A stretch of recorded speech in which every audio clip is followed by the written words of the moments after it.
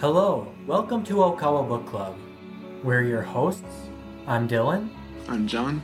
and we're going to be discussing the teachings of Master Ryuho Okawa. Ryuho Okawa is a world teacher, master, and CEO of Happy Science Group.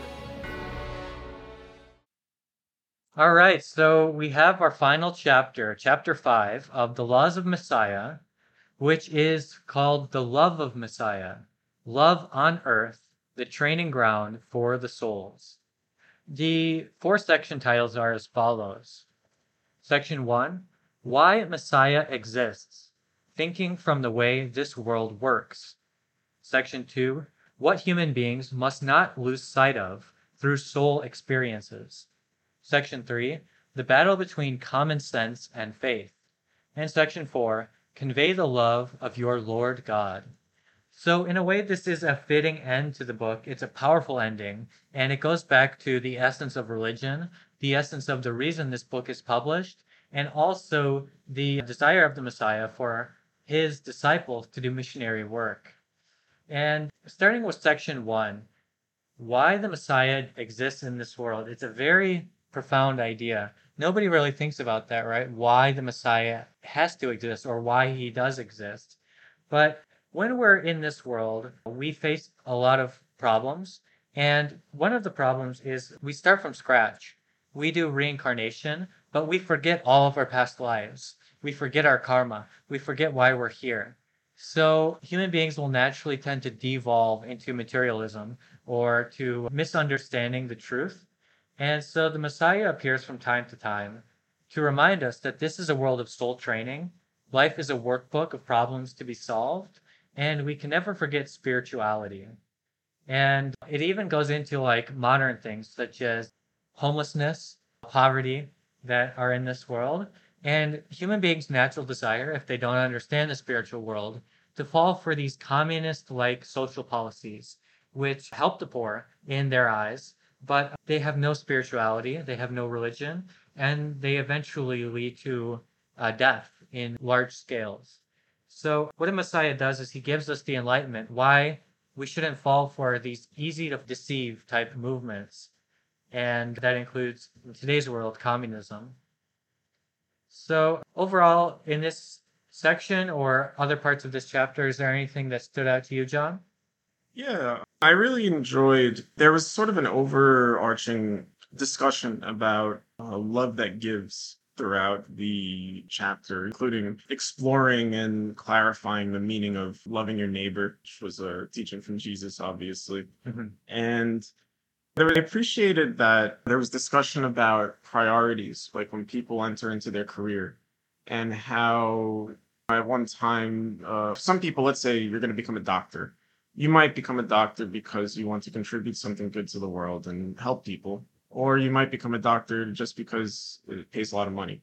So that second attitude is kind of dangerous, and the first attitude is really what's ideal. And so there's a degree to which self-love, in terms of just doing things for oneself strictly, is acceptable in life up until a certain age. But really, I think there's an emphasis upon the idea that we are meant to be contributing something to the world and to be thinking about more than just ourselves. And that's how we can practice that love that gives. And that, in a sense, is an emulation of God, because God loves everybody and gives love to everybody. So even if we can only emulate that in a very small and finite way, we're doing so in practice and by considering the world around us and, not making decisions strictly for personal gain, but trying to make decisions that help to create more opportunities for the world.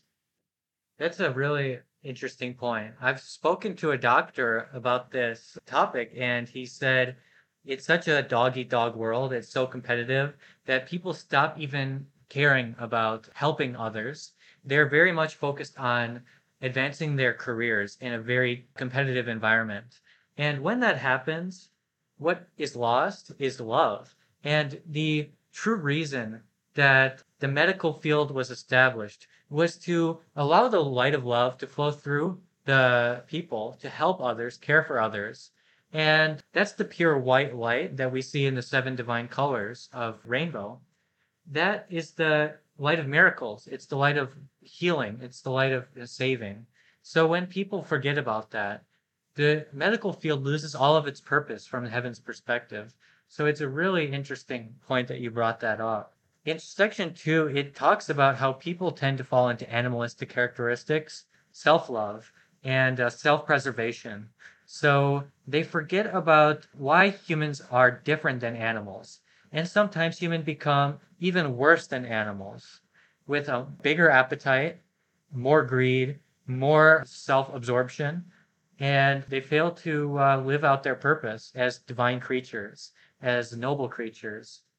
And we see a lot of things brought up in this section, such as the university system and the common sense of a lot of professions. So, what Riho Okawa, the author, is trying to show is that faith and spirituality are what makes humans different than animals. And if we ever lose sight of that, we degrade ourselves, we devolve back into a more primitive state. And it kind of leads really well into section 3, which is the battle between common sense and faith. And it talks about Jesus and Buddha, who, especially Jesus, he talks about this idea that faith is more important than common sense. When it comes to choosing between faith and common sense, choose faith. And this idea is very hard for common people to understand, but that's what makes religion different.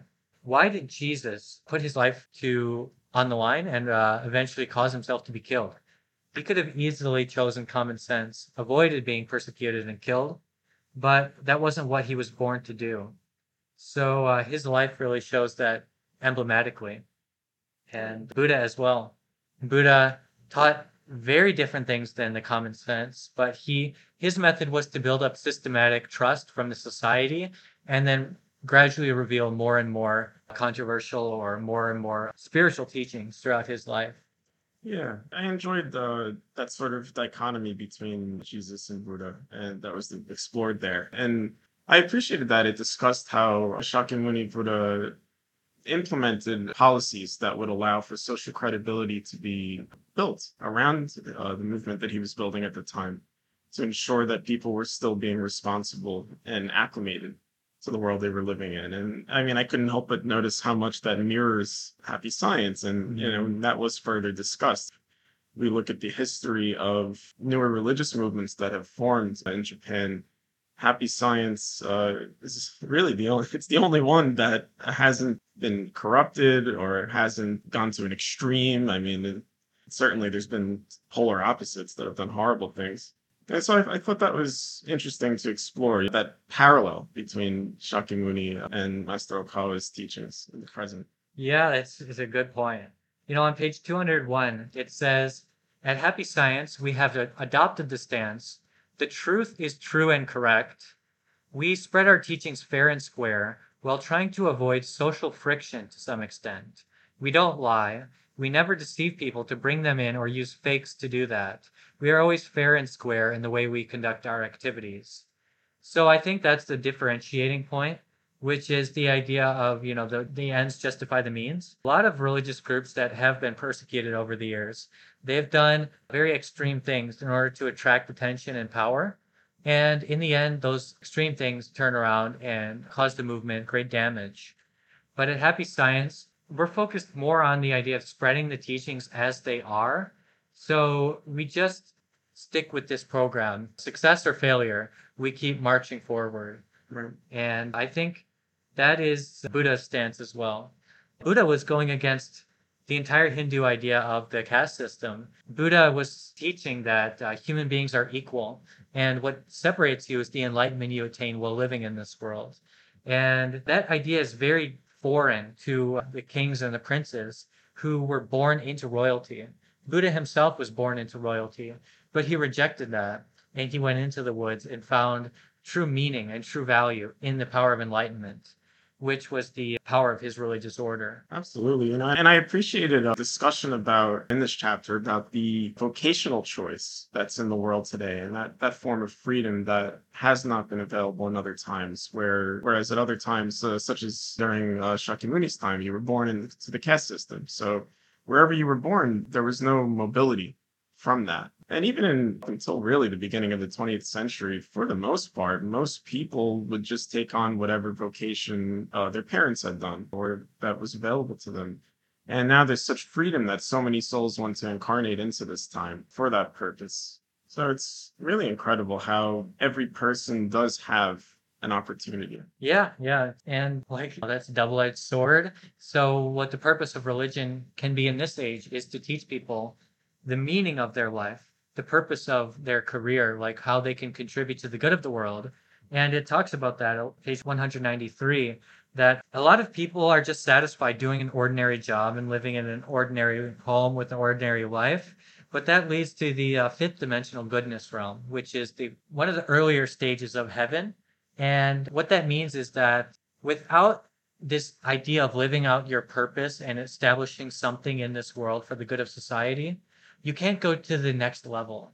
And Happy Science is taking religion to the next level by empowering people to accomplish something beautiful, good, and true in their respective fields. And that empowerment establishes something greater and leads to a higher level of heaven. Yeah, I think that sort of brings to mind how Friedrich Nietzsche sort of challenged Plato, and Nietzsche was very much against Platonic ideals and the idea of an ideal realm, and that we should hold ideals in our minds and aspire to creating a better world. And he felt we should just acclimate to nature as it is. So this is a difference between being an animal and being a human, right? We need that religious or Platonic ideal, however you want to look at it, to really frame our life differently and accomplish more and contribute something. Yeah, yeah. Plato was a very enlightened being from the eighth dimensional world. So, on the other hand, Nietzsche was born to do great things, but unfortunately was corrupted and fell down to the bottom of the fourth dimensional world. So you make a very good point. I want to move on to section 4, which I think is the exclamation point to end this book. It's the very powerful chapter that really clarifies the Savior, the Messiah, and the power of God. And, love is the most important thing that the Savior is teaching. And we are to have faith in that Savior for the power of his teaching. So it talks about the idea of love that's not give and take, love that is selfless or sacred. And we should avoid the idea of give and take within our love, but just give love without expecting anything in return and be selfless and sacred while we do so. And that means loving our Lord God and loving our neighbor. And it's a very pure form of love. Whereas we are not saviors, but the Savior, what differentiates him from us is the Savior stakes his own life for the power of love. It's the highest level of love, which is putting his life on the line for the truth to spread around the world. And it's a very emotional and powerful section. There are a few parts which are a little bit funny, such as bringing up Batman. And, Batman has this spirit of putting his life on the line for saving others. But that's kind of the American hero's depiction of what a savior is. But overall, the Savior is sacrificing himself for the world, and that's very beautiful and noble. Absolutely. And I think if we can embody just a tiny part of that, and if we can all do that, then that's enough. Yeah. So on page 208, it says, Jesus taught many teachings, so one of his followers became confused and asked him, which is the greatest commandment in the law? Jesus then answered, you shall love the Lord your God. This is the first and great commandment. And when asked the second most important teaching, he answered, you shall love your neighbor as yourself. So, we can put to practice a little bit the teachings of the Savior, the love of the Savior. What we can live on an everyday basis is to put these teachings into practice in our lives, which is the selfless form of love. And I think there was another quote on page 211 that says, to put it in another way, while loving God comes first, loving your neighbor is proof that you love God. By showing that you love someone who brings you no benefit, you are proving that you love God. Yeah, it takes a high awareness to discover something like that and to put that into practice, but it is beautiful when we see people who do that. And this, on page 214, it kind of changes gears a little bit. Beyond just what we're used to seeing saviors do in the past, but love that the Lord God has for the earth itself to protect us. And that love even transcends this earth and goes into the universe. This modern age is advanced, but the creator God of the great universe wants to love all beings on this earth, the earth itself, and the universe itself. And that stage of love is something almost incomprehensible to a common person.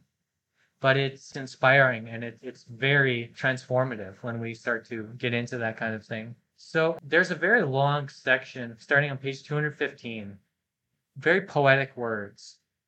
Could I ask you, John, to read from page 215 to page 216? Sure. From page 215 to 216. First, the spirit world is the real world.